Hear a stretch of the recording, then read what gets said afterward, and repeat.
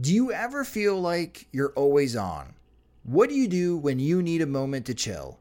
How do you like to hit the reset button to get ready for what's next? These days, everything is go, go, go. It's nothing but nonstop hustle all the time, with working from home and trying to stay in touch with friends and family, a million pressing social issues, and an expectation to always be on 24/7. Sometimes you just need a moment to turn off and hit reset. That's when you reach for Coors Light. It's made to chill.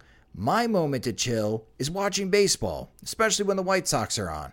I like to have a Coors Light beside me. It's a great beer to have watching the games, as it's cool and refreshing as the Colorado Rockies. And even the mountains on my cans turn blue, telling me that it's time to hit reset. Sit back, relax, and hunker down for an evening of White Sox baseball. So when it's time for you to unwind, reach for the beer that's made to chill. Get Coors Light in the new look delivered straight to your door with Drizzly or Instacart.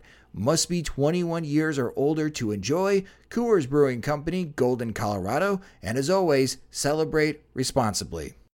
When your entire life is online, you need more than just speed from your internet. Xfinity gives you reliable in-home Wi-Fi coverage, plus protection from Wi-Fi network threats. Check out our amazing offers on Xfinity Internet. You'll get fast speed and Wi-Fi coverage you can count on. Plus, get advanced security free with the X-Fi Gateway, so you can keep the connected devices in your home protected from network threats. Just log in and activate through the Xfinity app. Go online, call 1-800-XFINITY, or visit a store today to learn more. Restrictions apply.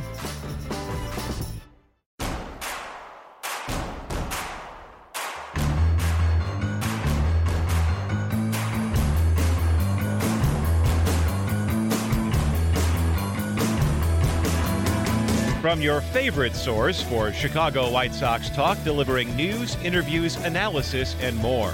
This is the Sox Machine Podcast with your hosts, Jim Margalus and Josh Nelson. Thanks, Rob, and welcome to the Sox Machine Podcast. I'm your host, Josh Nelson, and it's the week of March 15th, 2021. I hope everyone finds some time to enjoy St. Patrick's Day this week, as the city of Chicago continued their tradition of dyeing the river green downtown over the weekend.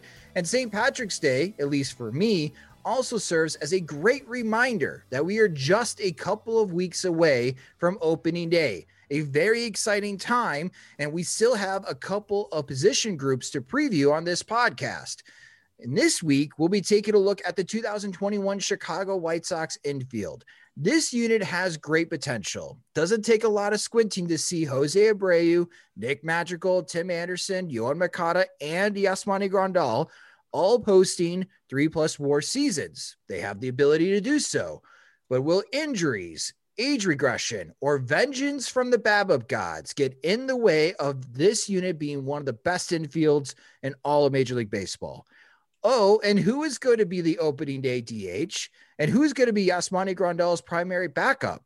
We'll try to answer those questions and answer your questions at the end of this podcast in PO Sox. Joining me for this episode, first is the managing editor of SoxMachine.com and the co-host of the podcast. It's Jim Margalus. And hello, Jim. Howdy. Second, making this a three-man weave show, is a fellow editor at SoxMachine.com and White Sox Twitter rabble-rouser. It's Patrick Nolan, but in these parts, we know him as P. Knowles. And hello, P. Knowles. Thanks for joining Jim and I. Absolutely. Glad to be back on the show. I'm a little worried, though, because the three-man weave was usually when I struggled in basketball practice in grade school. So just scared me a little bit here. Well, if you do poorly, we'll turn it into knockout. Oh, all right. So quickly, before we get into the infield preview, let's talk a little bit about what has happened this past week in spring training. Some good sights. Yasmani Grandal has appeared in a game on Monday against the Chicago Cubs. Always fitting. Dylan Cease is going to be making his first appearance. We've also seen Carlos Rodon throw in a game. And Jim, you know, the White Sox actually won games this week. So that's a step forward, I guess, if you care about the win-loss record during spring training.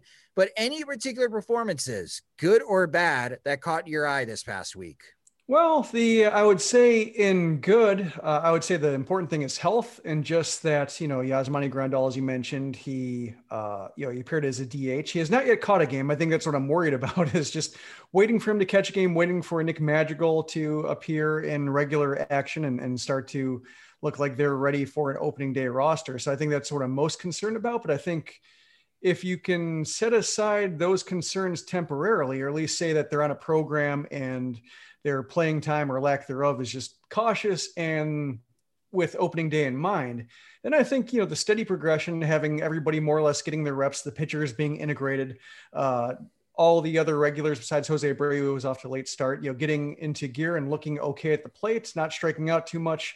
I think that's more or less encouraging. Some lines are less impressive than others, but nobody looks like they're completely messed up or physically compromised or anything where you really start to worry.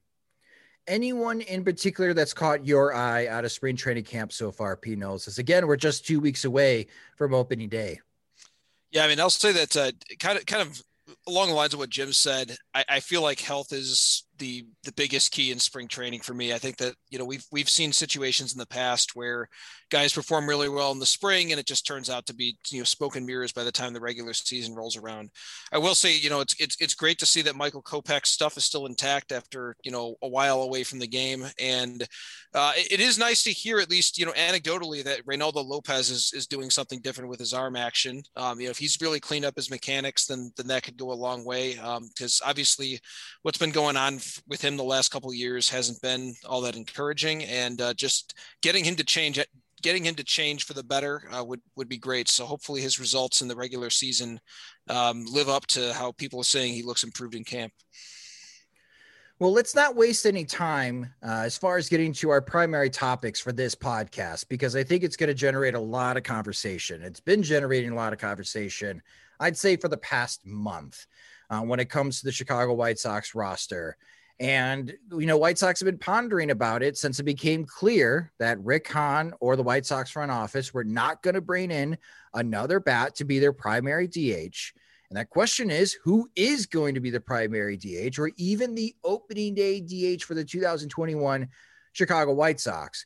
Before we answer that question, the Tony La Russa is bonding well with the clubhouse tour continues, as James Fegan of The Athletic wrote about how this team is continuing to get along with La Russa. Quotes from Lucas Giolito in regards to maybe it was overblown as far as on how this young roster would mesh with La Russa, who's been out of the game managing since 2011. And even La Russa admitting that it's still a process. They still have a long way to go as far as in the bonding part. But I bring this point up, Jim, because in the last couple of seasons, we knew that Rick Hahn had more say on who was going to be on the 26-man roster than manager Rick Renteria. The circumstances were different than they are today. There really wasn't a point in trying to put out the best roster possible because the team was in a rebuilding mode. And quite frankly, winning wasn't all that important. So if you can get an extra year as far as with service time manipulation, Rick Hahn thought it was worthwhile. But now that this is a contending season and there is the DH gap to address, who do you think will get final say in a couple of weeks when the 26-man roster is finalized and they head to Anaheim, Jim? Tony La Russa or Rick Hahn? I would hope it's La Russa, just because he's ultimately in charge of putting together the lineups and the rotation and staggering starters and doling out the workload in the bullpen. And with this roster, as you mentioned, trying to contend from the get-go, which is relatively new. Last year counted, but last year's also messed up with the 60-game schedule. So it was basically a sprint. This is more of a marathon. But even then, it's just, when you look at the lineup and the rotation, there aren't really any question marks. I think, as we talk about this infield and the bench and so forth, I think any kind of positional battles are more or less interchangeable. Like, some guys might serve more purpose at the start of the season, and then some guys might be worked in, May or June if some guys aren't 100%. But ultimately, like, the starters are the starters, bench players are the bench players. If a bench player step in, cross your fingers and hope that they can be adequate for whatever amount of time. So I think with La Russa, if we're talking about like service time consideration or handling pitchers or the topics that I think are the most controversial or at least have the most weight, I think I'd rather defer to the manager in that regard and say, like, who are you going to use? Who makes your lineup whole? Who makes you feel like you're putting other guys, like the trickle down effect? Who makes you feel like if you're batting this guy first, you can bat this guy ninth, or if you bat this guy fifth, you can bat this guy seventh. Who makes the lineup balanced and even, and doles out the responsibility and expectations accordingly. So, you're not asking too much of weaker players and not saddling players who might be ready to contribute either in, well, not Charlotte, but taxi squad or the alternate training site. And Pinos, I mentioned that the circumstances are different because we already know that Garrett Crochet and Michael Kopech are going to be part of the White Sox bullpen. And I have to believe, Pinos, that if Rick Hahn is cool with that, maybe even pushing for that, then I have to think that he's not going to stand in the way if La Russa tells Hahn, listen, Andrew Vaughn is one of the 26 best guys that we've got, and I'm bringing Andrew Vaughn with me in Anaheim, and he's going to be on the opening day roster. Do you think Hahn's going to be cool with that, or do you foresee any type of pushback? Because again, with the service time manipulation, Vaughn hasn't played any minor league baseball. If the White Sox wanted to play that game, they still can with their 2019 first round pick. I feel like there is going to be an extension. I don't know why I feel that way, but I feel like that's going to be something that takes place that just kind of gets rid of the discomfort on both sides. And we've seen it happen, a couple of times already. So there is precedent for this. I hate to say this, but I really do think that in the absence of an extension, I mean, the White Sox have done this before. I feel like they probably would send Vaughn down. And I don't like that just because it's not like they didn't even pretend to get some sort of, random quad, even a quad A guy. They didn't get anybody to be that kind of placeholder. I think that they feel like, if it's not Vaughn, it's going to be Zach Collins, which, that's, I guess against a right-handed pitcher, maybe you could do worse. Against a lefty, you don't really have a lot of options there. But I mean, maybe that's fine. The White Sox are so good against lefties otherwise that maybe that doesn't sting them too bad. But that's kind of how I feel about it. I think that something is going to happen as far as an extension is concerned to try to just alleviate the whole problem, because this is just embarrassing. You can't have this little of a backup plan and send it. What's he going to work on his defense? Like, what's the story there? They really don't have a good way to explain it away. Jim, I haven't even thought about an Andrew Vaughn extension. Would that even come close to what Eloy or Luis Robert signed? Yeah, I don't know. I think there is a precedent that the White Sox have signed extensions players to extensions in spring training before they played a game, but Vaughn hasn't played a game above high A, so right. I think that's the one big difference. And so I could see a case where, thinking about the Mariners situation and how Kevin Mather basically threw Evan White under the bus for signing an extension, a pre-career or pre-MLB extension that was too cheap for the union, or the union wasn't happy with 6 years, $24 million. And it seems like, given the risk of, or I guess the inherent risk of signing a guy who has not played above Winston-Salem, you could argue that price down and say that's closer to what he deserves than, say, the 47 to 50 million that Jimenez and Roberts signed for. But at the same time, Vaughn is accomplished enough. He's not having a terrible spring. Like, say, Eloy, when he signed the extension, he had a bit of a rough spring where they sent him down, and it seemed like, well, they could, realistically say that he just, looked out of sorts, and they want to get his timing back in Charlotte and wait 2 or 3 weeks and call him up. I mean, Vaughn looks just as good as anybody with the White Sox right now. He's got more walks than strikeouts. He's hitting above 300. The bats look professional. He doesn't look overwhelmed. So I think that's the case where, you could look at that and say that maybe he is worth that 40 plus million. So yeah, just the lack of precedence, both, with the lack of experience above A ball, and then with the pandemic last year and whatever alternate training site experience means, that's what makes it, I guess I just want to say, I don't know, because I'd be just guessing otherwise. Well, let's go into the question then, because we kind of tiptoed around it. And I'm with you, Jim. I think La Russa should have the final call. You don't bring in Tony La Russa to be your manager and micromanage his 26-man roster. I think he's going to have final say on what the 26-man roster is going to be. And I have a feeling he's going to bring Andrew Vaughn with him. So from my perspective, for the questions of who will be the opening day DH and who should be the opening day DH, because they could be separate answers. For me, for a while, it's been Andrew Vaughn. But Jim, we'll start with you. The first part of the question, who do you think will be the opening day DH? And the second part, who do you think should be the opening day DH? I'm kind of leaning towards Vaughn for both, and whether extension or not, just because we do have the precedent last year of sending Nick Madrigal down to Schaumburg and giving him nothing to work on, and then him coming up at a very convenient time. And that's a good point. They tried to service time manipulation in a 60-game season. Yeah, so they have the case there where theoretically they have done it, and so I wouldn't expect them to deviate from that necessarily, given the rich history of holding guys down unnecessarily. But just like you said, it's Tony La Russa. That's different.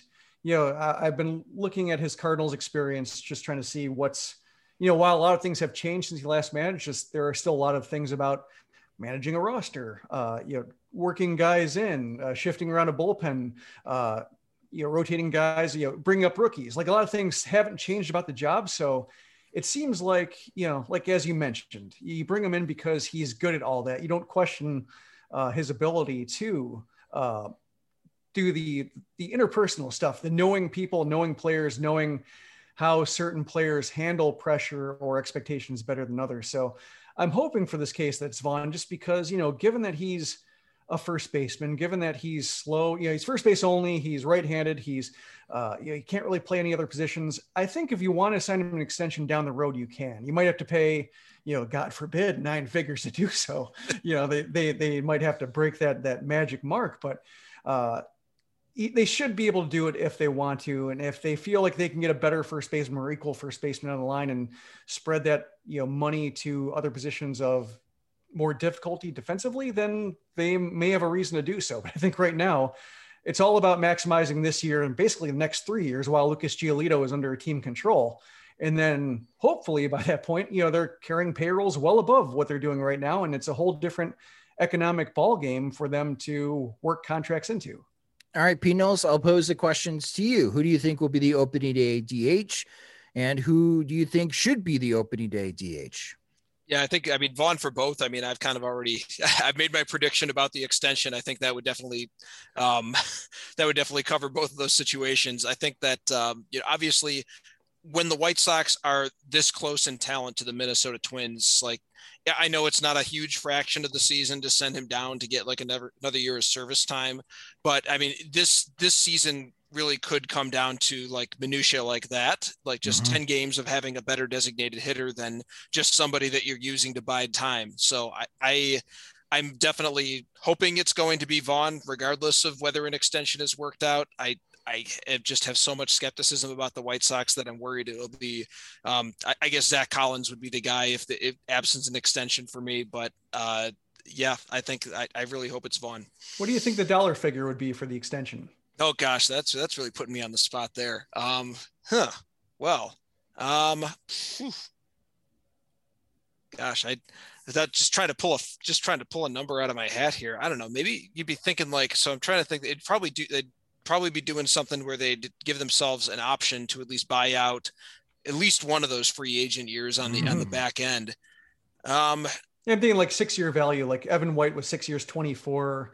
Eloy, I think, was 647. Robert was 6 for 50, I think. I think in that range, probably something around 40 million would probably be good for 6 years, I would think. I mean, Eloy's probably a more stable bat than Vaughn was. I mean, Vaughn looks pretty good, but Eloy was by most ranking systems regarded a little bit higher than Vaughn at this point. I think 640 is probably pretty good, and then tack a few option years onto that.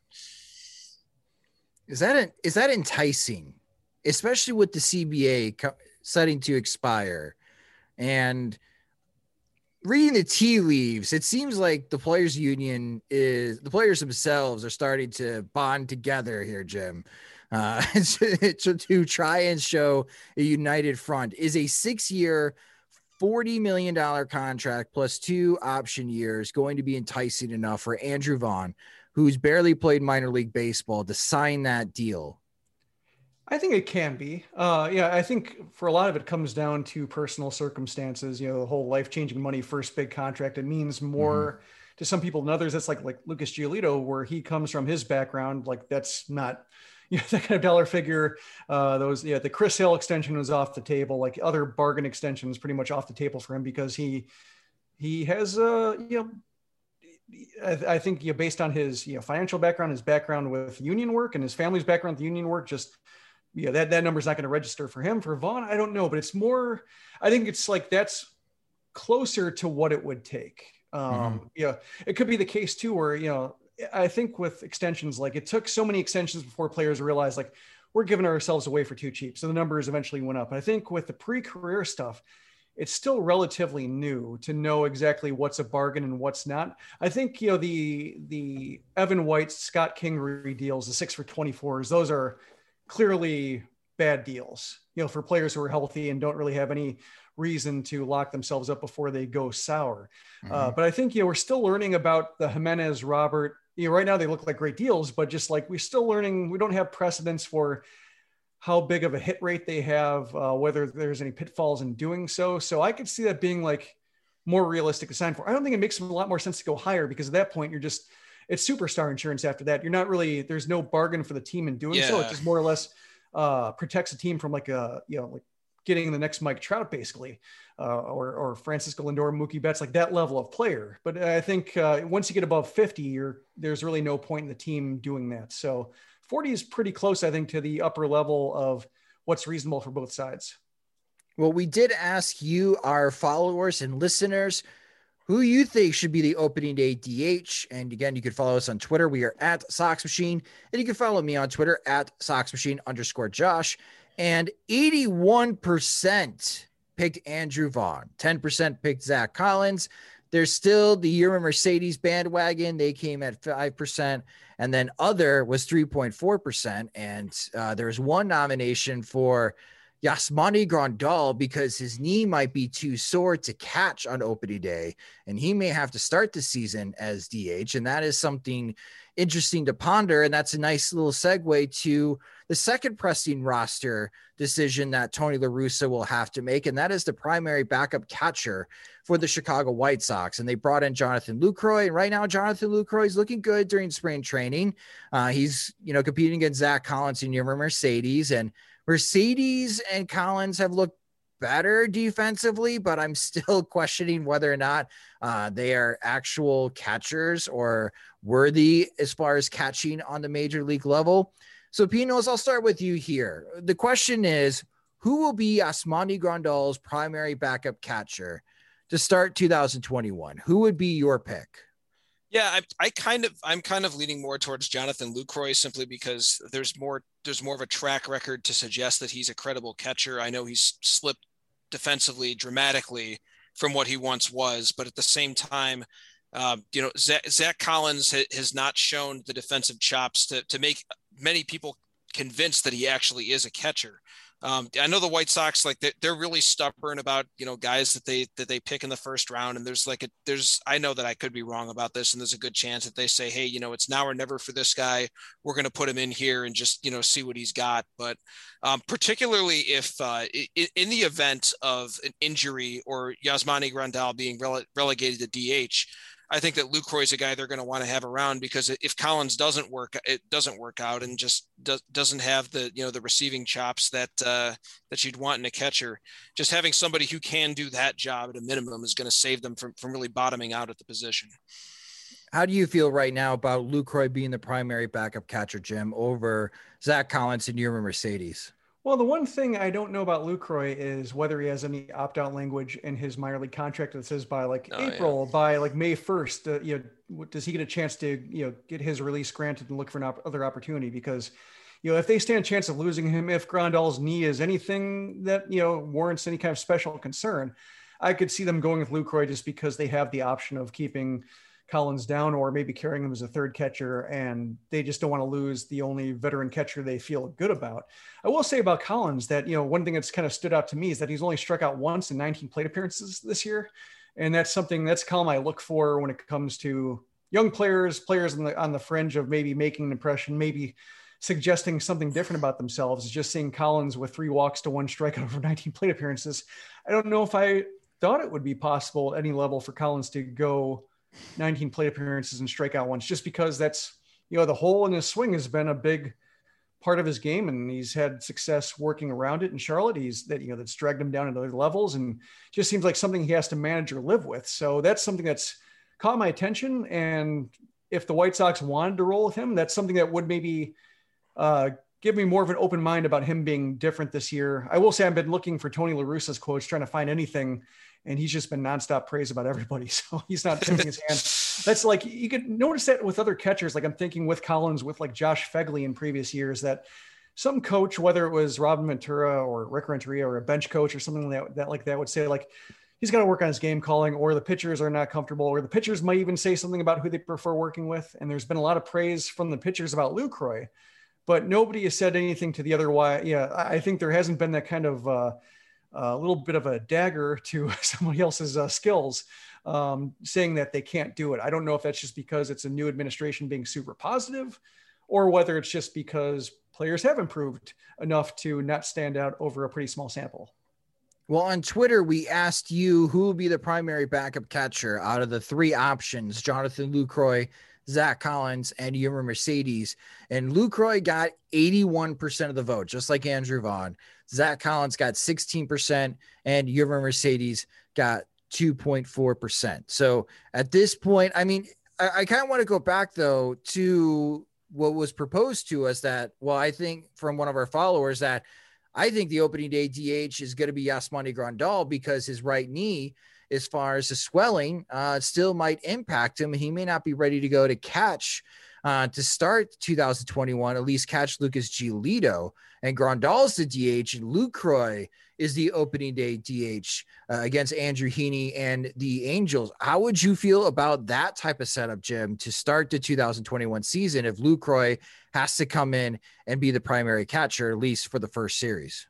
I think I'd be nervous just because of the long-term implications of Grandal, his importance to the team and being so vital, being in a 120 game catcher is pretty vital to this whole operation, unless Collins has the leap that none of us have foreseen. So I think if it's to the point where he can't catch opening day, I'd rather see him, down at the alternate training site, just, working on getting conditioning up. And I think that's one case where Schaumburg would serve a guy well, just being able to crouch, get up and down, make all the necessary catcher motions, face some live pitching, and then, work his way back into Chicago. Whereas, a guy like Collins, who just needs to play somehow against live competition that's trying to embarrass him, I think that doesn't necessarily help him. But I think, if Grandal can't catch, then I'd rather see him for the long-term interest just be sitting the first week or two or doing what he needs to get back behind the plate.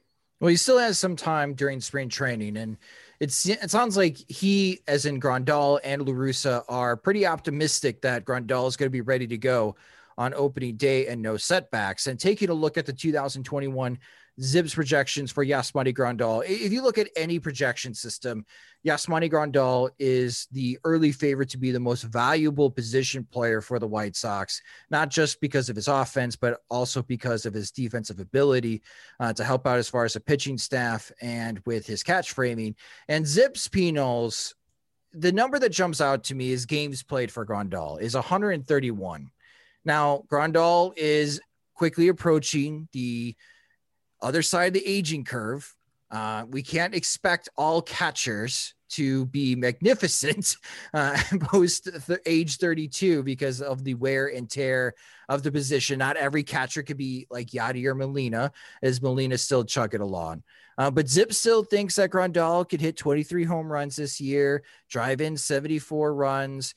His slash line, the batting average is never all that impressive with Grandal. ZiPS is projecting 227, but a 345 on base percentage and slug 432. When you pair that with Grandal's defense, ZiPS is thinking Grandal could be a 4-WAR player. And for the White Sox catchers, as we have had conversations many times in the past years, they struggled just to get 4-WAR with all the catchers that they have played in a season. So I would definitely take, as far as that type of season projection from Yasmani Grandal in 2021.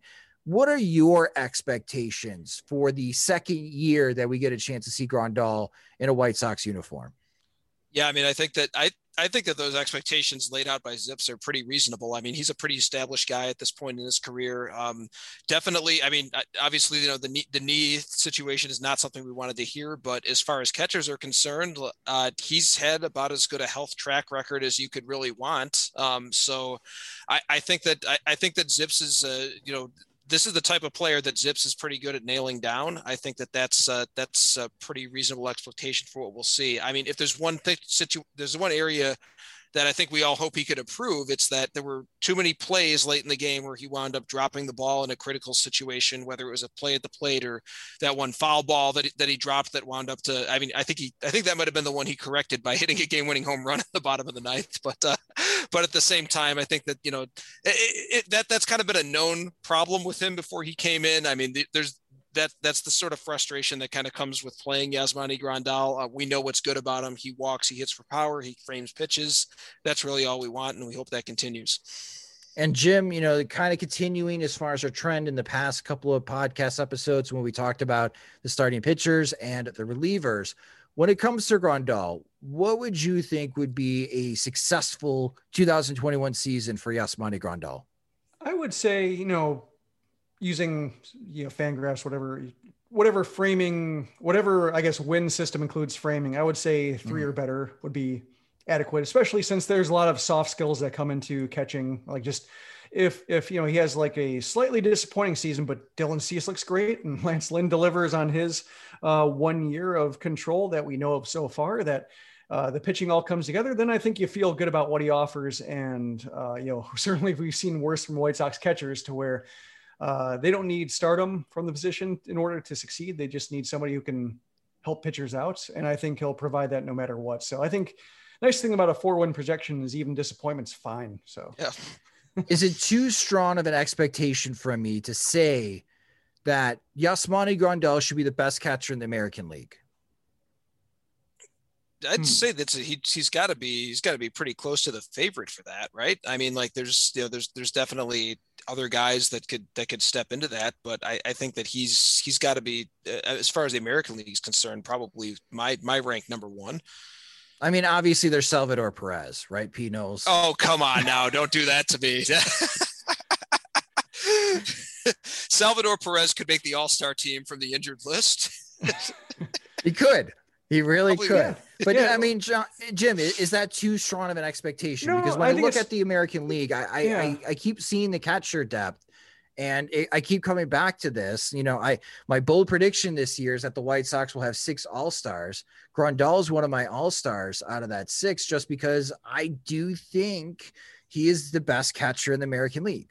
Yeah, I think that's more or less there. I had to think about it for a second just because I'm so used to thinking about Yasmani Grandal and James McCann as being the best tandem in baseball. So I had to filter out McCann from that equation just to think how are the White Sox with just Grandal and replacement level catcher behind him, and what does Grandal offer? And it's pretty much clear in terms of who's established now. Like a guy like Sean Murphy maybe might be ready to take the next step and Good point. challenge Grandal at the top, based on just development, aging curve, how he looks on both sides of the plate. But for the time being, knowing what we know, knowing how they project, it seems like Grandal is the favorite.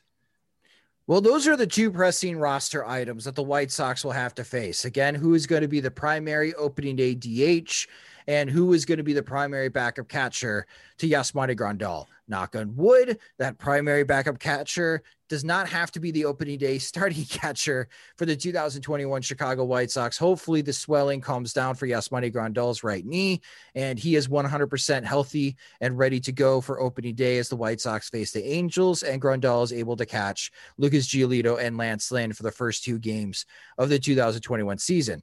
Coming up next on this podcast, we'll talk about our expectations for Jose Abreu, Nick Madrigal, Tim Anderson, and Yohan Moncada after a quick word from our sponsors. Cascade Platinum every night saves you water every night. Come meet me at the dishwasher, baby. See, hand washing dishes at your sink uses about 4 gallons of water every 2 minutes. Naughty, naughty, sing. But with Cascade Platinum at your dishwasher, 4 gallons of water gets the whole job done. So the flow of that H2O and change your routine. Do it every night with Cascade Platinum. A surprising way to save water.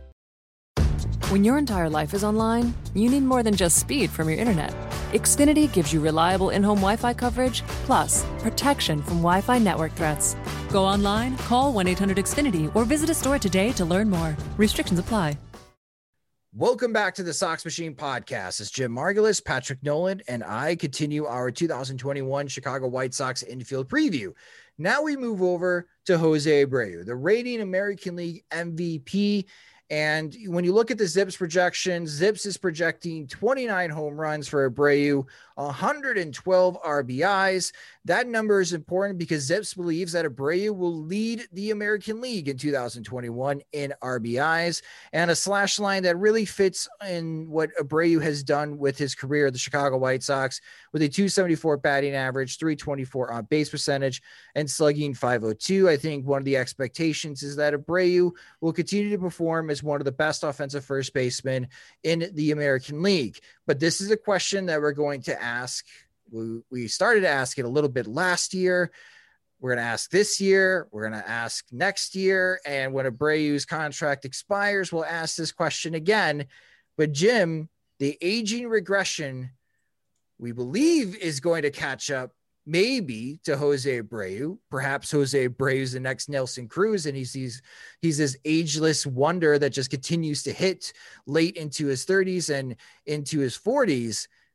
But do you think Jose Abreu can continue to fight off the aging regression that so many projection systems believe is coming for Abreu? I think so. I think, the tricky thing about evaluating Abreu at this point is the MVP and just the shape of his, I guess, like the shape of his production over the course of 60 games, because through 21 games last year, he had a 701 OPS. And then he basically caught fire for a month and a half. And then, over the course of a 162 game season, you might have the same exact thing, but maybe it might be a cold, first 20 games, and then like slowly heating up, catching fire in July, then, having an ordinary August and September. Like there's like a lot of, blank space that, we don't know what to account for, because that blank space just wasn't there.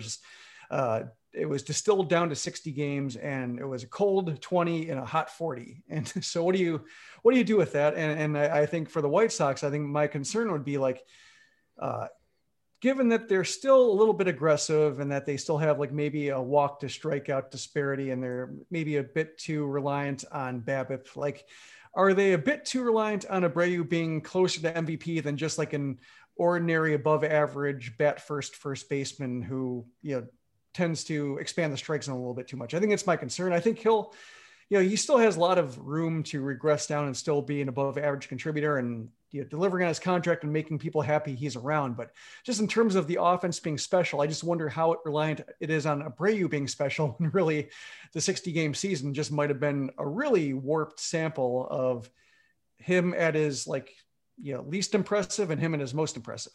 Well, I guess that's a good follow-up question for you, P. Knowles. Do you think that Jose Abreu still has to be the main offensive cog for the 2021 Chicago White Sox? Or are we ready for Eloy Jimenez to replace Abreu as that main offensive cog?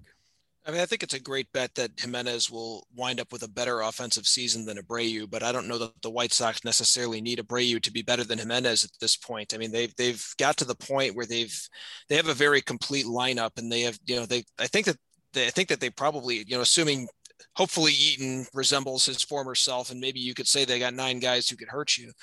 Well, with Abreu, I mean, my expectations for him this season is that he's going to be, an above average overall player. Like, I think that he's probably going to, I'm guessing he'll be somewhere around like the 3 WAR range, if you want to use that scale. He's definitely somebody who looked like his career was going the wrong direction for a couple of years. And then, as Jim mentioned, that outbreak happened 20 games into last season. And that's the best stretch I could remember seeing from any hitter. That week where he just was hitting nonstop home runs was just crazy. And one thing about him last year is he definitely did seem to be in better physical condition than he had been in previous years. And as you truck into your 30s, what kind of shape you keep yourself in is going to have a lot of say at what level you can play at. And I think that if he, keeps to whatever exercise regimen that kept him, looking like the way he did last year, then yeah, I could see him staving it off and being a dangerous hitter for a few more years after this. Jim, if Tony La Russa does carry Andrew Vaughn onto the 26-man roster, how is that playing split? Or I guess I should ask, how do you envision that playing split at first base between Abreu and Vaughn? Is it 80% of the time that Abreu is at first base, or do you think that La Russa will try to give more reps to Vaughn than 20% of the time? I would say 80% seems like a good, reasonable starting figure, and then maybe adjusting depending on how Vaughn's faring at DH and whether they think like he needs to get a little bit more field time in order to find a groove at the plate. If he succumbs to the DH weakness that sometimes, players new to the position have. So I can see it being a case where, maybe he has like a couple weeks where it's more 50-50 just to try to, put something into Vaughn's bats. But I think for the time being, just given he's coming off an MVP season, given that you don't want to mess with him at all, you don't really want to give him a reason to, or give anybody a reason to say like, oh, here's why he is declining. I mean, looking at his numbers last year, like besides the better physical condition, like the batted ball stuff was better, fewer grounders, more exit velocity, not pulling the ball to the left side, shortstop, third baseman.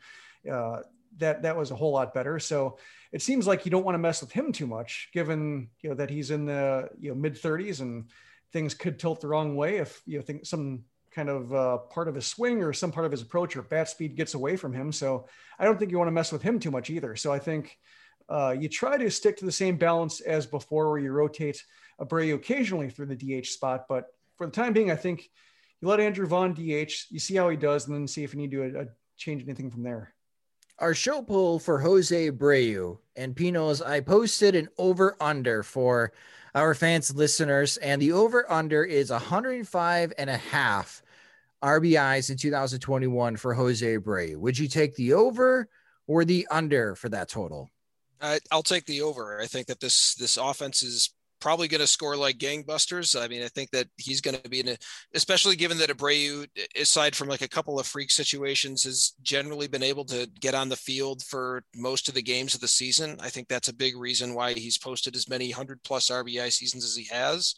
And I think that this is probably going to be, maybe a close tie with last year, the best supporting cast he's had. So he'll probably have plenty of opportunities. So I'll take the over on the 105.5. How about you, Jim? Are you taking over or under?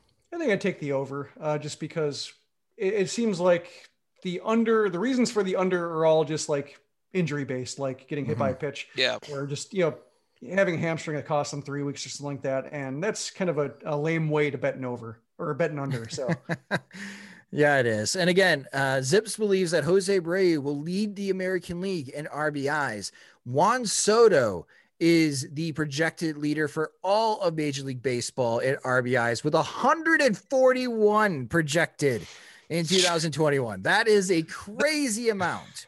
But hey, Abreu averaged an RBI per game last year. And if he does that in 2021, would it be too crazy to think with this type of offense that Abreu could put up 140 plus RBIs in a season? Possible.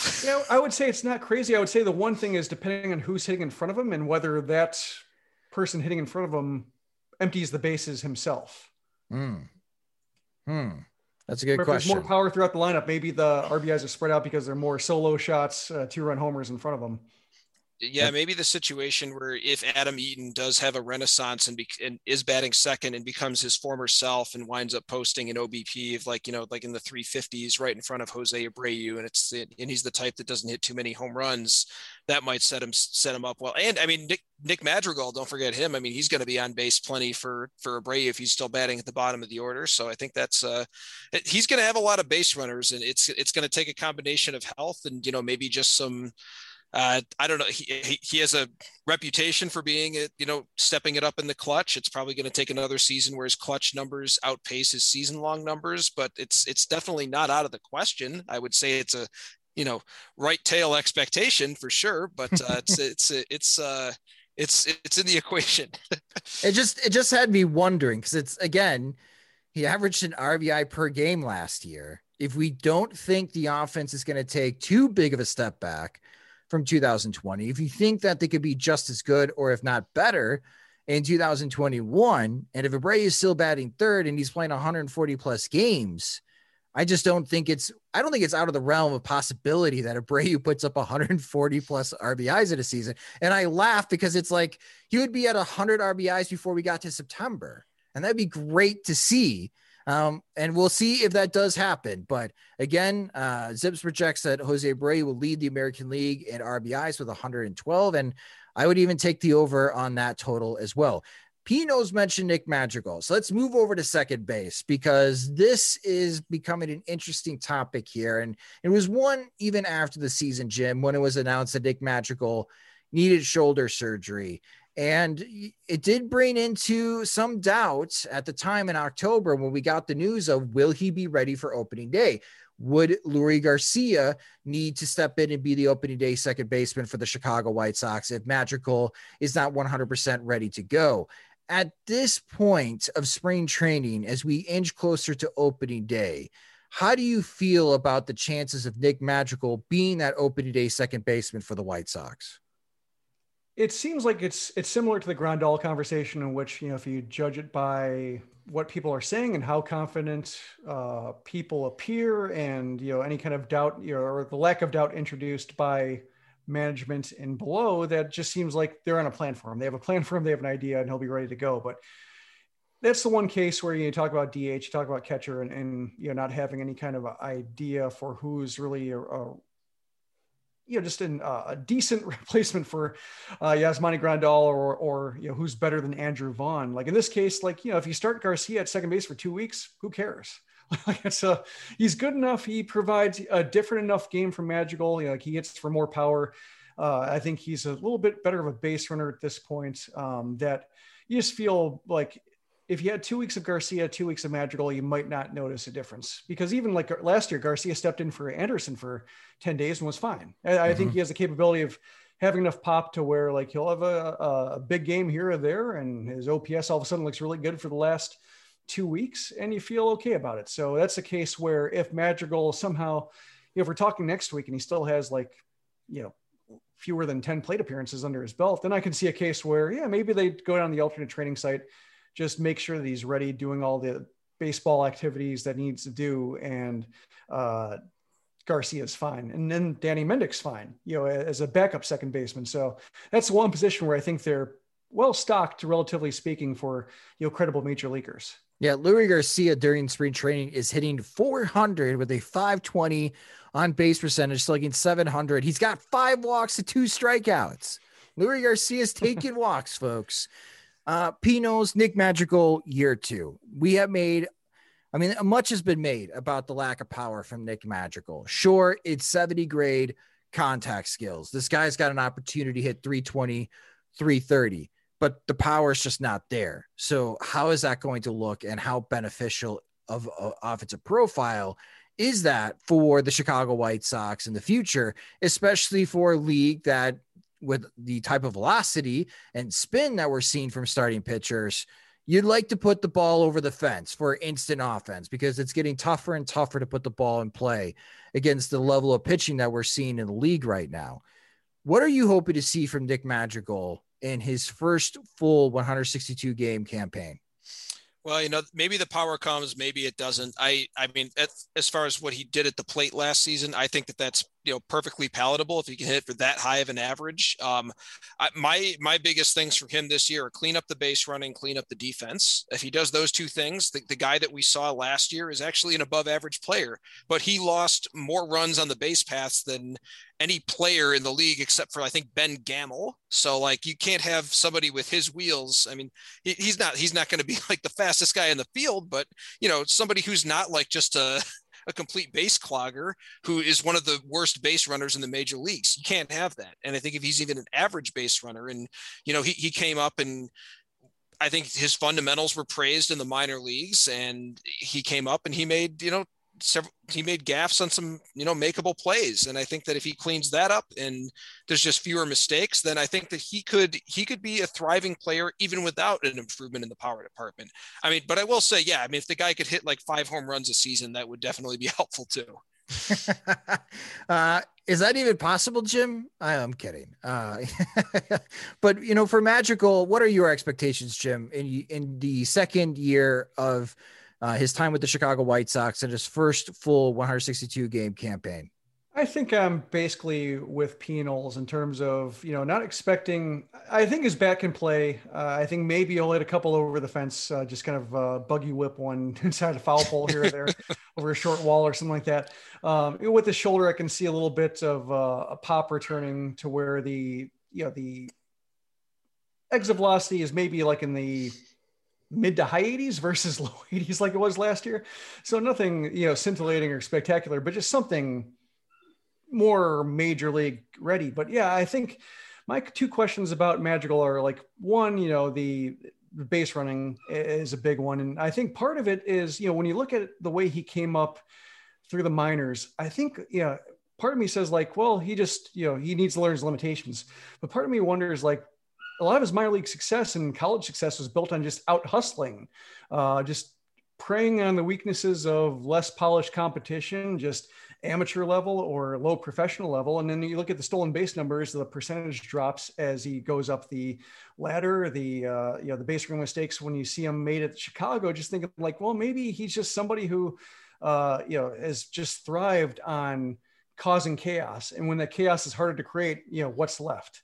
So I think that's really my biggest question in terms of just how much he contributes beyond singles, whether he can, whether the hustle doubles are there or whether the hustle doubles turn into hustle outs at the major league level and the stolen bases turn into caught stealings. And then if that's like a real limitation for him, then I think he needs to be closer to Gold Glove level. Maybe not Yolmer Sanchez good, but I think he has that in him. Just watching him in Charlotte and Birmingham and such, like he made a lot of great plays around the bag, other side of second base, like with really quick hands, really quick exchanges, good range. So I think he has that in him to be, if not Gold Glove, because that's tough to do in any given year, just close to it in a realistic contender. Yeah, with the base running, I think one of the things to track is how successful he is from first to third. Because if he's going to be batting ninth and he hits a single, we are assuming it's going to be Tim Anderson next. And we'll talk about Tim Anderson here in a moment. But if Anderson continues to hit at the pace that he has in 2019 and 2020, it would really go a long way if Nick Madrigal can be more efficient in being able to get that extra base on a single from Tim Anderson, especially a single to right field. If Madrigal has improved his base running abilities, and with those improved base running abilities, he gets a little bit more speed as far as beating out throws to third base. Because if he can't, and he is not this 60 or 70 grade runner that everybody was talking about when he was at Oregon State, and he's more of a 50 grade runner, well, then it kind of lowers expectations of the overall player profile of Nick Madrigal, right? If he can only go from first to second on Tim Anderson singles, well, that doesn't really put you in the best spot at that second spot in the lineup as far as being able to produce a run every single time you get into those types of situations. So that's one of the minor things I'm going to be watching for, is how effective Madrigal is getting that extra base, especially with Anderson batting behind him, and try to make it first to third, or even first to home if Tim Anderson would be able to hit a double, because I think that could really help turn over the lineup and get those extra runs the White Sox are definitely going to need if they're going to win this American League Central. So I mentioned Tim Anderson. So that's second base for the Chicago White Sox. And moving over to short, there was a pretty heavy debate, Jim, when MLB Network was ranking the top players in the league, and they do their top 10, the Shredder top 10 as far as the players by position before the season starts. And Tim Anderson didn't enjoy his ranking as far as the top 10 of shortstops in Major League Baseball. He's going to be on the cover of a video game. He's becoming one of the most popular White Sox players overall, one of the more popular players in all of Major League Baseball. And he has vastly improved in 2019 and in 2020. Where would you rank Tim Anderson among the shortstops in Major League Baseball today before the 2021 season starts? I don't think I'd place him in the top 5 just because shortstop's really good. You know, it's no knock on Anderson to say he's not a top 5 shortstop just because the league is pretty deep there. Like I'm looking, you know, I kind of made a list like Trevor Story, Francisco Lindor, Trey Turner, Corey Seager, Alexander Bogaerts. It's like, seems like a good top 5 in some order. But then the next 5, you know, when you have like Carlos Correa and you have, you know, he's coming off a down year and you have like maybe just some other like case like Javi Baez having a weird year, perhaps because of video, perhaps just because he has some weaknesses that can be exacerbated. Like that's a case where, you know, maybe he can sneak in there and be like comfortably like top 7, top 8. I think that's probably where he is right now. How about you, Pinos? Where would you rank Tim Anderson among the top 10 shortstops in baseball? Yeah, I mean, I don't think that I think that there was a lot of angst about that ranking, but I didn't think that they were too far off. I mean, I think he's somewhere in the back portion of the top 10. If you look at just the last 2 seasons, which I think that most would agree that Tim Anderson's, you know, star turn would encompass 2019 and 2020. You know, in WAR, the last 2 seasons for shortstops, he's 7th, and he's 7th with a BABIP that's pretty close to 400. And I'm wondering just how much of our perception of Tim Anderson as somebody who's, you know, should be higher than 10th place or so is predicated on him being able to post a BABIP that's that high. I mean, he's fast. He has a line drive stroke. He hits to all fields. He has pretty much everything working for him that you would want if you wanted to design a player that would post a high BABIP. But I don't think that he's going to settle in around 400 long term. I mean, you want to, like, not even guys like Jeter and Ichiro, who have been like the batting average kings of the last 20 years, are able to do something like that. I think that his average is going to come down. I think he's going to post something, maybe close something in the 300 to 310 range. And I think that type of player is probably more suited to something around 10th place than you know, something dramatically higher than that. And it's because of the depth of quality at shortstops, right? Oh yeah, I mean, it's not an insult. I mean, he's a very, very good player, but there's so many good shortstops in the major leagues right now that it's tough competition, frankly. Steve Stone posted this question when talking about Tim Anderson with Jason Benetti in the first spring training broadcast. And Stone, Jim, brought up this point that Anderson is going to have to make a decision this year. Does he want to be the 310, 320 hitter that only hits 15 home runs? Or does he want to be the 280 average hitter, but he hits 25 home runs? Because Steve Stone believes that Anderson has potential to have either of those types of seasons. And I think I agree with Steve Stone. If Tim Anderson wanted to hit 25 home runs in 2021, I absolutely think he can do it. He will have to sacrifice the batting average to do so because he's going to be swinging a lot harder and be more focused on putting the ball over the fence rather than just putting the ball in play. Which version of Anderson do you prefer for the 2021 Chicago White Sox?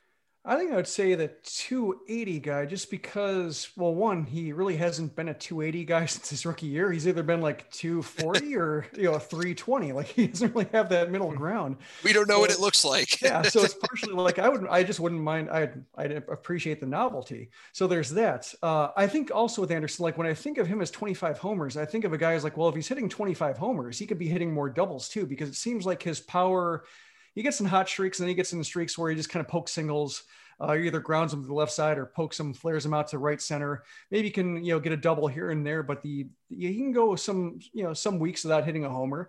And I think it's more of a product of that swing and that, you know, kind of BABIP oriented player he is. But I think if he were able to hit 25 homers while batting 280, I think that also means that he's probably has more doubles too, and just more extra base hits of some variety because he's hitting the ball harder and putting more into it. And then maybe if he's actually, you know, being a more consistent power threat, maybe that brings up the walks too, to where you don't need him to hit 310, 320 to have an average to above average OBP. Maybe the 280 is good enough to get there by itself. How about you, Pinos? Which version do you think would benefit the White Sox the most in 2021 of Tim Anderson? So I have a confession to make. I have not done a in-depth analysis of the batting average homers trade-off in wins weighted runs created plus, and I don't know offhand which of those two players actually would post a higher number there. So I am just going to read the question as what I think Stone intended it as. Would you suggest that, at a 310 batting average and 15 homers, would you want Tim Anderson to trade some of that average for some extra power? And I think that my answer, actually, I might go in a different direction than Jim. I think my answer might be no, just because he's being used in a leadoff capacity with a bunch of guys behind him that are well suited to driving him in. And I think a guy who hits 310, because he's not going to walk much, right? And then if you have a guy who's hitting 280 and walks around the level Anderson does, well, you have to ask yourself, how happy are you if with a leadoff hitter that's got like a 310 on base percentage, and a guy like Madrigal at the bottom of the order? I mean, granted, he's going to have guys on base for him too, but you get those guys on base back to back, and that could lead to a lot of big innings. So I think I'm leaning more towards getting Tim on base more versus the extra power. But I mean, I could definitely see both ways being a valid way to attack that question. It's a good one posed by Stone. In my head, I am hearing our listeners say, why not both? Why not a guy who hits 310 and hits 25 home runs? Why not 320? 320. Yeah. If Tim Anderson hits 320 in 2021 and he hits 25 home runs, that might vault him, Jim, into top 5 shortstop status in the league. Would it not? Yeah, especially if he's not having one of his bad defensive seasons. Like if he's an average shortstop, like unremarkable shortstop, but just not a liability, not creating issues with errors on makeable plays, then yeah, that's something, especially, with a batting title, challenging for a batting title last year, and then coming theoretically close to it again, if he's around the same mark. A lot of it, has a lot to do with how DJ LeMahieu is doing, since he seems to be the guy right now. But based on that context, and if Madrigal's healthy, maybe he's there too. Challenging for the batting title 3 years in a row, adding power, the speed probably isn't going nowhere. Maybe he's not running as actively as he did earlier in his career, but he's still a plus runner and a stolen base threat. It's probably a 5-win player, 6-win player, depending on how the defensive metrics break. And yeah, you're not going to get many guys better than that. All right. So moving from shortstop to the last infield position to preview for the 2021 Chicago White Sox. And, they really could use him to bounce back. And he's starting to show a little bit of life here during spring training. That's Yoan Moncada. And Yoan Moncada's tenure with the Chicago White Sox, we've got a few years now, and it's been up and down. I don't think I would use consistent as far as the right word to describe Yoan Moncada's career with the White Sox so far. And I think we asked this question a few weeks ago when we kicked off the 2021 preview in the podcast. What is the most pressing issue into spring training? And for our listeners and followers, Pinos, they said Yoan Moncada's health. They want to see if Moncada can return back to his 2019 form, because if he can, wow, then the White Sox in 2021 have serious potential. What are your feelings about Moncada going into the 2021 season? And do you think he still has it in him to bounce back and regain his 2019 form after a COVID impacted 2020 season? I think he still has it in him. I mean, he's, by all accounts, he says he's feeling strong now. I mean, so that's great. I mean, it sounds like by his own words, he's past the weakness that was brought on by the illness. So I see no reason why not. I mean, he's still a very young player. He showed us what he was capable of two seasons ago. I think it's awesome that the White Sox had this offensive explosion last year with, quite frankly, a guy that many people thought would be the team's best player, just kind of stuck in a rut as a result of COVID. So maybe just because he was out of sync last year, there could be some sort of adjustment period earlier on where maybe doesn't all click right away. But I think you're going to see a star level player come midsummer, at the very latest. I think he's going to be back and it's going to be all systems go. How about you, Jim? What are your expectations for Moncada in 2021? Well, on the subject of spring training strikeouts, one of the things I feared for Moncada that just might be getting his timing back. And given that he's been struggling, or like in his past, he's had ruts where he struck out like above 30%. I could imagine like the strikeouts during spring training spiking on him and getting carried away. But right now he's only at 5 over 28 plate appearances, which is fine. Like if that were what he brought into the season, Absolutely. that'd be terrific. So, so no flags there. And, part of me wonders, we talked about this before, like in a previous episode, but what you're talking about, Moncada's strikeout rate being cool and Colin's strikeout rate being great, and Larry Garcia, like all these guys who normally strike out or have that category get out of control relative to walks, like all looking good. And it makes me think like, maybe it's just a really good condition to bat on the ball right now. But, on the other hand, you see like Jake Burger and Mike Rodolfo and guys who have had timing issues because of layoffs and health, having issues putting the bat on the ball, and seeing Moncada not having that kind of issue making contact makes me feel optimistic at this point. I think, I would set my expectations, I guess, maybe a little bit below 2019 in terms of what he can provide, just because we're in uncharted territory. And given that he has the tendency to miss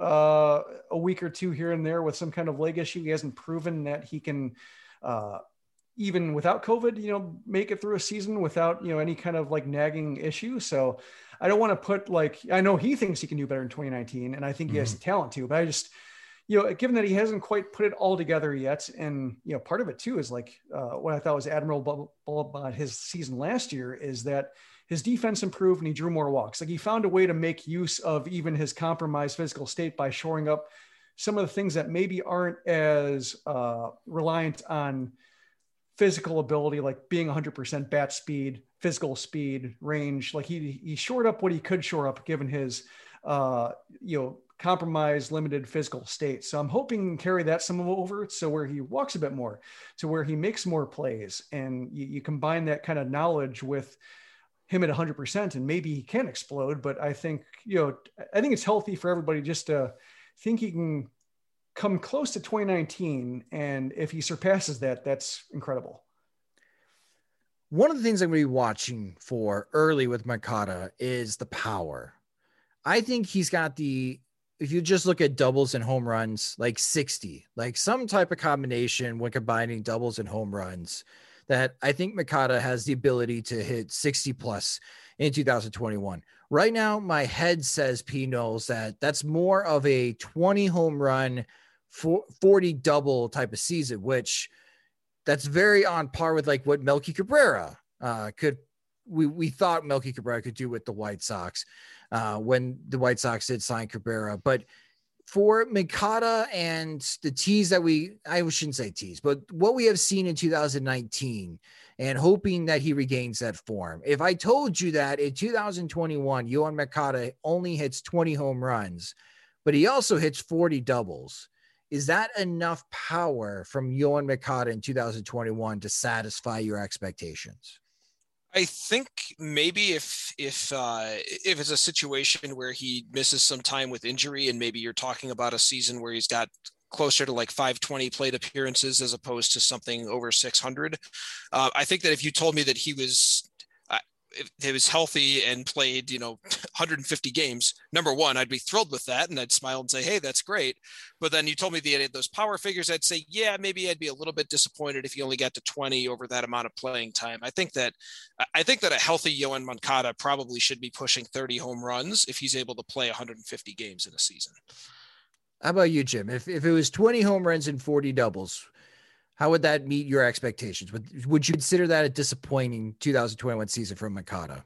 Yeah, I'd see my first question is along the same lines. How many games? Like if it's 130, yeah, that's great. If it's 155, a little bit disappointing.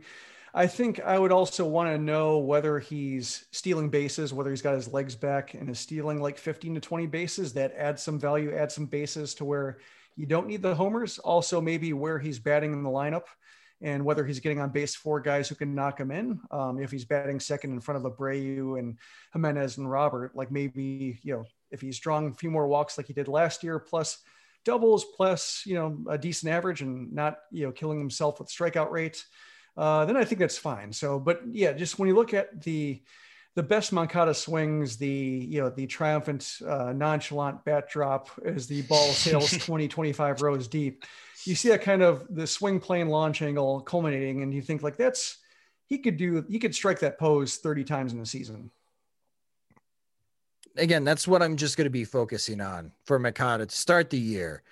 We're starting to see in spring training, he's got a good average. He's hitting 292. He's got a good on base percentage. His slugging is 417. It's just spring training, but this is the part of recovering from COVID and getting his legs back underneath him and getting back into rhythm. Where's the power stroke at? Because I am confident that he's going to find ways to get on base, but how long will it take him for him to feel comfortable to really crush the baseballs that we saw him crush in 2019? Because that will tell me, okay, 2019 Yoán Moncada's back. The guy who could hit 290 and hit 30 home runs and post a 500 slugging percentage along with Abreu and Jimenez, he's back. And now this lineup could be terrifying for everybody in the American League. If he's struggling to slug above 450, if he's in the low 400s, then I wonder if as far as the lingering effects of COVID is still impacting as far as his timing to get his power stroke back. But as you mentioned, Jim, Yoán Moncada still found ways to be useful and beneficial to the 2021 White Sox. That part I'm not doubting. I think the only area I'm concerned about for Moncada is his power stroke coming into the season. So that's the White Sox starting infield. Again, we are projecting it'll be Jose Abreu, Nick Madrigal, Tim Anderson, and Yoán Moncada. That's one of the best infields we've seen in a while for the White Sox. And for the first time in a long time, there are no major questions of, are we sure we want this guy starting in the infield?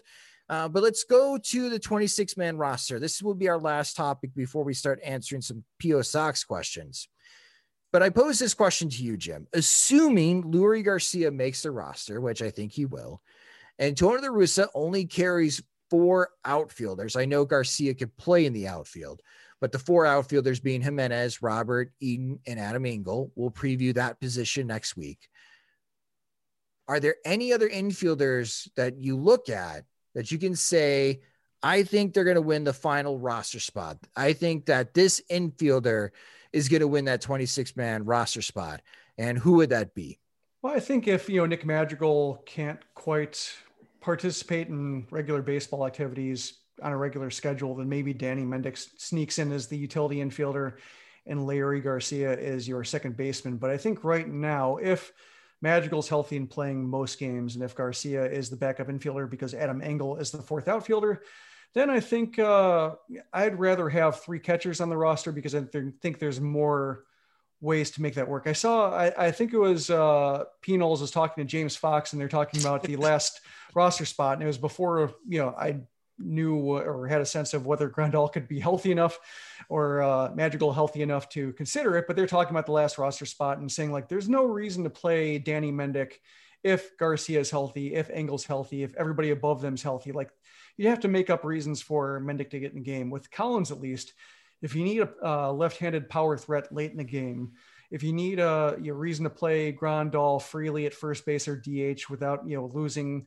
the backup catcher somehow to injury, if you want Collins just to be part of the preparation conversations with Lucroy and Grandal, like learning how to plan and listen to Ethan Katz talk about how pitchers are preparing for what hitters, just, being exposed to that. I think that's a lot better use of that roster spot than Danny Mendick, who, he's a credible utility infielder for certain teams, but just not on this team because Garcia basically does what he does, but better. How about you, P. Knowles? Who do you think could win that final roster spot for the White Sox 2021 26-man roster? Yeah, I feel like I think Jim dropped a couple spoilers in there on the way I lean on this, but sorry. Yeah, I mean, that's basically how I feel about it. I look at Danny Mendick and I say he is not the second best option at any position right now. Like there's not really a role besides covering for somebody hurt that I see that for Danny Mendick. And there's not. I mean, I think he's fine to be the infield depth. I mean, if someone goes down and he comes up to the roster, I have confidence his ability to be able to fill in admirably for a short period of time. I mean, it's nothing really against him. It's just that Collins, I think, fills a little bit more of a niche right now. And I think he has, albeit not tremendous value, I think more value to a healthy White Sox team than Danny Mendick. And if Mendick is needed, you can call him up at a moment's notice, and worst comes to worst, you just have to make it work for the rest of the game and someone gets hurt, and Mendick's not there yet. Well, you guys had questions for us, so let's tackle them next in PO Sox. When your entire life is online, you need more than just speed from your internet. Xfinity gives you reliable in-home Wi-Fi coverage, plus protection from Wi-Fi network threats. Go online, call 1-800-XFINITY, or visit a store today to learn more. Restrictions apply. You've stuffed our mailbox all week with questions from your tweets and Facebook posts. Now, to cure your curiosity on the White Sox, here is P.O. Sox.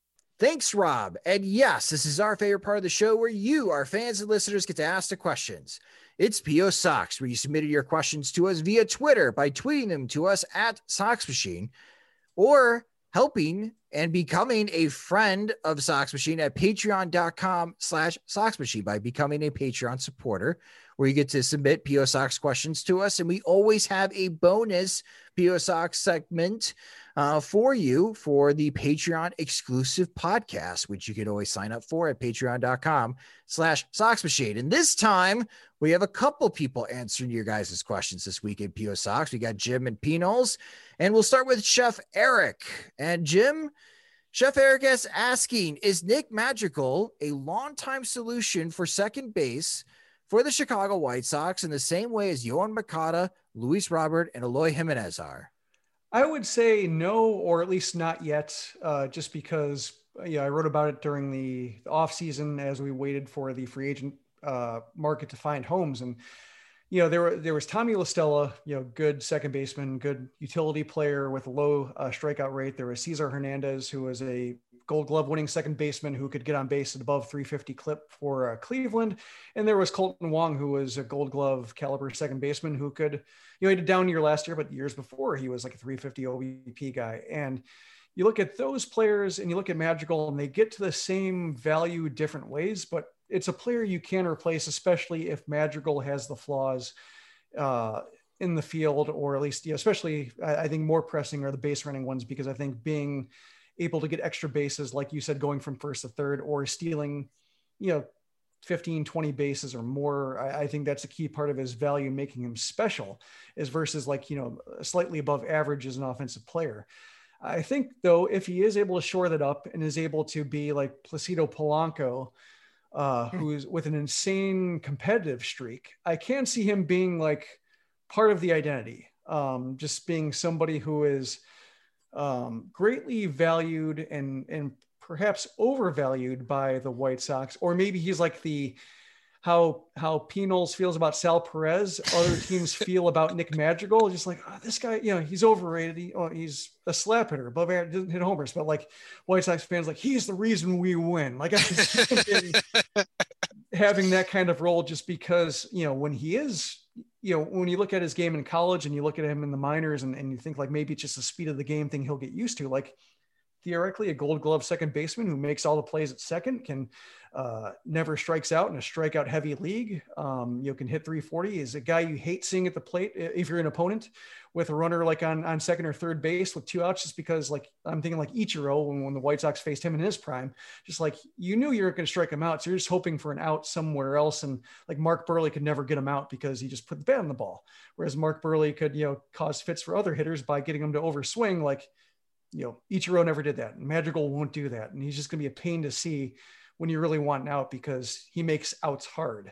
So I think that's going to be the key, is just limiting the ways that he frustrates fans to where fans then fall in love with him, maybe overly so. Well, Chef Eric, thank you so much for your question. I think this next question is a good P-Knowles question. So P-Knowles, I'll ask you this question first, and it comes from Derek King. Derek's asking, what order do you predict these White Sox infielders will finish in total WAR, or we can use Fangraphs WAR? Yoan Moncada, Tim Anderson, Nick Madrigal, and Andrew Vaughn. There's a follow-up. Derek also asked, then same question but in weighted runs created plus. Oh, interesting. Okay. I probably would rank them in the order that you listed them. I would have Moncada first, followed by Anderson, followed by Madrigal, followed by Vaughn. And then if we're talking about weighted runs created plus, I will go. I think I still start with Moncada, and then I probably go to. That's very interesting. I stopped myself. I was about to say Anderson. I might go. I don't know how this could be possible. Let's say Moncada, maybe Vaughn, Anderson, Madrigal in that order. That might be how I go. I just think that Vaughn playing DH is going to sap so much WAR from that figure. I mean, there's only so much.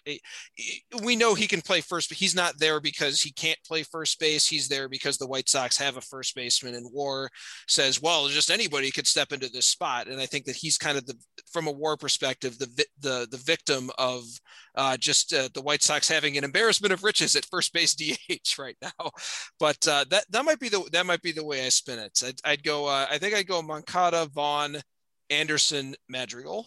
How about you, Jim? What order would you put them as far as in WAR and weighted runs created plus? I had the same answers with the order as given, and then Vaughn being second and weighted runs created plus. And I think it's gonna be fascinating just because you have two completely opposite profiles, and Vaughn and Anderson. Like Vaughn with the super patient, but not I would say patient, not passive. Like I don't think his bats watching him so far, or a guy who will take every first pitch and then fall behind 0-2. I think he's selective or patient in the good way, where I think if they start challenging him and make him hit his way aboard, he'll do so. But I think there's just going to be a big enough discrepancy in the walk column and the OBP column to where, and with Vaughn not giving up much in the way of slugging, to where Anderson won't be able to beat him in weighted runs created plus, which does weigh OBP more than just like a straight OPS does. I could see them ending in the same neighborhood OPS wise, just because I can see maybe Anderson or Vaughn having to settle for, more, battling at bats, more just kind of muscled singles as he gets used to major league stuff, and maybe just the slugging percentage not getting out of the 400s, for at least for a lot of the season. But I think the OBP gap will be big enough to where Vaughn will beat him out.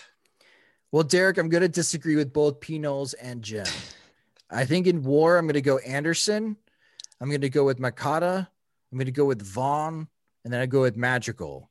Weighted runs created plus, I think I'd go in that order. I think Tim Anderson's going to lead out of these group of four players in weighted runs created plus, followed by Moncada, followed by Vaughn. I think Vaughn and Moncada are going to be real close. I think I would expect all three of those guys to be above 120. And I know that's a pretty high bar for a rookie who's never played much of minor league baseball, but I'm pretty high on Andrew Vaughn's ability his rookie year to be at 120. Nick Madrigal, I'm thinking 95 for weighted runs created plus. I don't think it's anywhere near what Moncada, Anderson, and Vaughn are going to do offensively on that end. But that is a very good question, Derek, to pose as far as looking at total WAR, because you look at all aspects of playing the game, and then what weighted runs created plus just looks at the offense. And do you think Anderson gets to the top of the list because he puts it all together, or do you think it's because like Moncada slips or maybe misses some time? Well, or 2019, Anderson had a 129 weighted runs created plus. I know he hit 335 to get to that 129 number, and last year he was at 142 with a 322 batting average, but he did slug 529. That's just the thing. Anderson has slugged above 500 the last two seasons. I think that is a really eye-opening stat. And it kind of goes back to our conversation of, what kind of player do you think, or what kind of hitter we think Anderson can be? But in 2019 and 2020, he slugged above 500. And I think that if he continues to do that, Jim, that's why I think that Anderson could have a weighted runs created plus 130 and above. Where for me, I'm still skeptical on how much power Yoan Moncada regains, and maybe his power level is not quite there to his 2019 form when he had a 140 weighted runs created plus. I think he easily can get there if the power stroke returns. But right now, out of those three batters, I am most confident that Anderson can post a 125 or more weighted runs created plus. And that's why I put him at top, Moncada second, Vaughn third. Anderson's weird just because last year he had a career high ISO and a career high ground ball rate. I know. Yeah. Yeah. So I don't know which one's going to give. Yeah, something does have to give. You can't keep doing that, or at least one wouldn't think you could do that. But it goes back to the intro of the show. Will the BABIP gods strike down on Tim Anderson with great vengeance as he continues to defy them? I hope he does, because that'll be good things for the 2021 Chicago White Sox. But Derek, thank you so much for your question. Our next question comes from Azin Rec, and Azin Rec is asking a follow-up question to our 26-man roster question, Jim, that we had before going to PO Sox. And Azin Rec is asking, how set is the roster? Do you think the White Sox have a good sense of who will start the season on the 26-man and who will be on the taxi squad? Is there much, if any, evaluation going on in Glendale, or is the team just making sure the players get their reps in and avoiding injury? It seems like it's largely set to me. It seems pretty anticlimactic, just based on, Rodon especially showing up fairly healthy so far. I think, he's the favorite at fifth starter and hasn't done anything to lose that yet to Reynaldo Lopez. Same thing with like Lucroy, especially depending on his contract situation, there may be no reason to let him go unnecessarily. For depth. So when you look at that spot and if Andrew Vaughn comes up, I think that's mainly probably the biggest question is if Vaughn is not the DH, then that opens up some permutations that weren't there before. But if we think Vaughn can somehow get there, whether it's because there's an extension or because they decide every game counts this year, then I think it's largely settled. And I think it's like, I think the taxi squad, will be the interesting one, or like how they divide up taxi squad versus Schaumburg or the alternate training site, whether they rotate guys in and out depending on who needs action. Like right now I look at the 40-man roster and like Sebi Zavala is the only guy I think who is like a good taxi squad guy just to have around and travel because he's not part of big plans. But if, some kind of disaster struck and needed him to catch a game or two, like he'd be fine doing it. But they don't have really any hopes pinned around him developing or being anything but a third, fourth, fifth catcher. Otherwise, everybody else seems like they need reps against live pitching. Do you agree, Pinos, with Jim as far as how set the roster is? Yeah, it feels like it. I feel at least confident in the logic on, retaining a guy like Collins over Danny Mendick. And I haven't really heard a lot of rumblings that would suggest that Mendick is going to come up and usurp him. I think that the bullpen pecking order, it seems like it's fairly well established. Like, I don't see that there's going to be like just this hot competition to be the last guy. So I'd say it's mostly set. Well, Azin Rec, thank you so much for your question. And thank you to everyone that submitted PO Sox questions this week for this episode. If you have a question or topic that you'd like us to tackle in a future episode of the Sox Machine podcast, again, follow us on Twitter. We are at Sox Machine. And if you haven't already, you can help support us and become a friend of the podcast and of the site at patreon.com/Sox Machine, which on soxmachine.com, Jim has laid out the different tiers of support. We have a $2 tier, a $3 tier, a $5, and a $10 tier. That's a month as far as support on patreon.com/Sox Machine, which are Patreon supporters. You get exclusive content, you get early access to our new swag items. And speaking of new swag items, something that has flown off the shelf. I can't believe we sold out on the hoodies, Jim. They are incredibly comfortable, by the way. I think I've worn my hoodie in the week that I've had it 5 out of the 7 days. I feel like Mr. Rogers, zipping up my hoodie every single day. So great find, but we did sell out. So can you provide an update to our listeners on what's going on with the Sox Machine hoodies? Yes, we're having it's a back order. So we have the product page still open for orders right now. We have no stock, but I'm going to be putting an order in probably Tuesday for just, everybody who's bought one since we ran out, and then just stack or have a stack of extras at each size. But if you want to reserve your size, especially I would say if you're on the extreme small or large, small, medium, double XL, those are the ones I would say they're less popular. Large and extra large are ones that tend to be more popular or more orders for.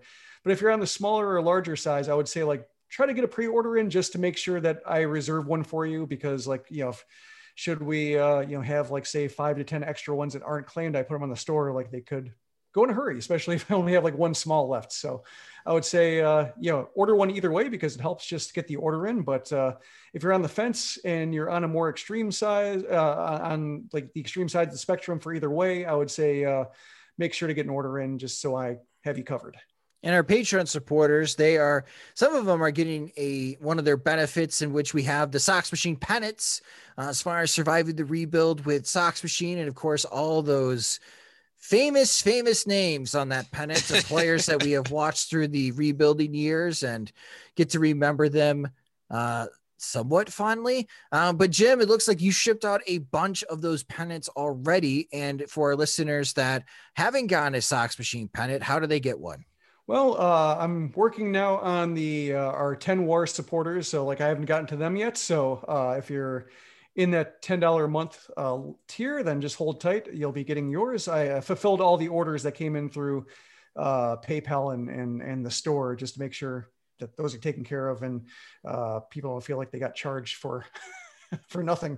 But then when it comes to the swag pack, it's part of the swag pack going forward. So until we run out. So at the $5 a month tier, you get a swag pack, which is magnets, coasters, stickers, buttons, whatever we have has their logo on it, you'll get it. And also the pennants until we run out as part of every swag pack going forward. So $5 a month, you get one of those handsome pennants with names that I would say they're not remembered fondly, but it's fun to remember. It's fun to be among people who remember them. Yes. And bless your hearts for those that have ordered the Sox Machine Cog t-shirts. Again, they are on sale for just $20, which includes shipping, because I do not want to move these as we just closed on our new house in Bridgeport. We are very excited. Congratulations. And, thank you. Yeah, it's awesome. And looking at all the things we have to move, I don't want to move these t-shirts. So please buy a Sox Machine t-shirt before I officially move, before the end of the month, before opening day, which is on April 1st. And again, you can go to soxmachine.com to purchase all these items as well, and also get involved with the pre-order for the hoodie for those that missed out on before they sold out. So those are multiple ways that you can help support us. And again, the best way to do it is go to patreon.com/SoxMachine. That will do it for this podcast episode. Thank you so much for joining us and making this a 3-man weave. I thought it was very successful. Our good friend Patrick Nolan, P. Knowles, for joining this episode, helping us preview the 2021 Chicago White Sox infield. So P. Knowles, thank you so much. Absolutely. Glad to do it. Happy to be here. And you can subscribe to the Sox Machine podcast wherever you listen to podcasts. You can also rate and review us on Apple Podcasts. And the Sox Machine podcast is a production of SoxMachine.com, your home for all things Chicago White Sox baseball. Alongside Jim Margulis and Patrick Nolan, I'm Josh Nelson. Thanks for listening.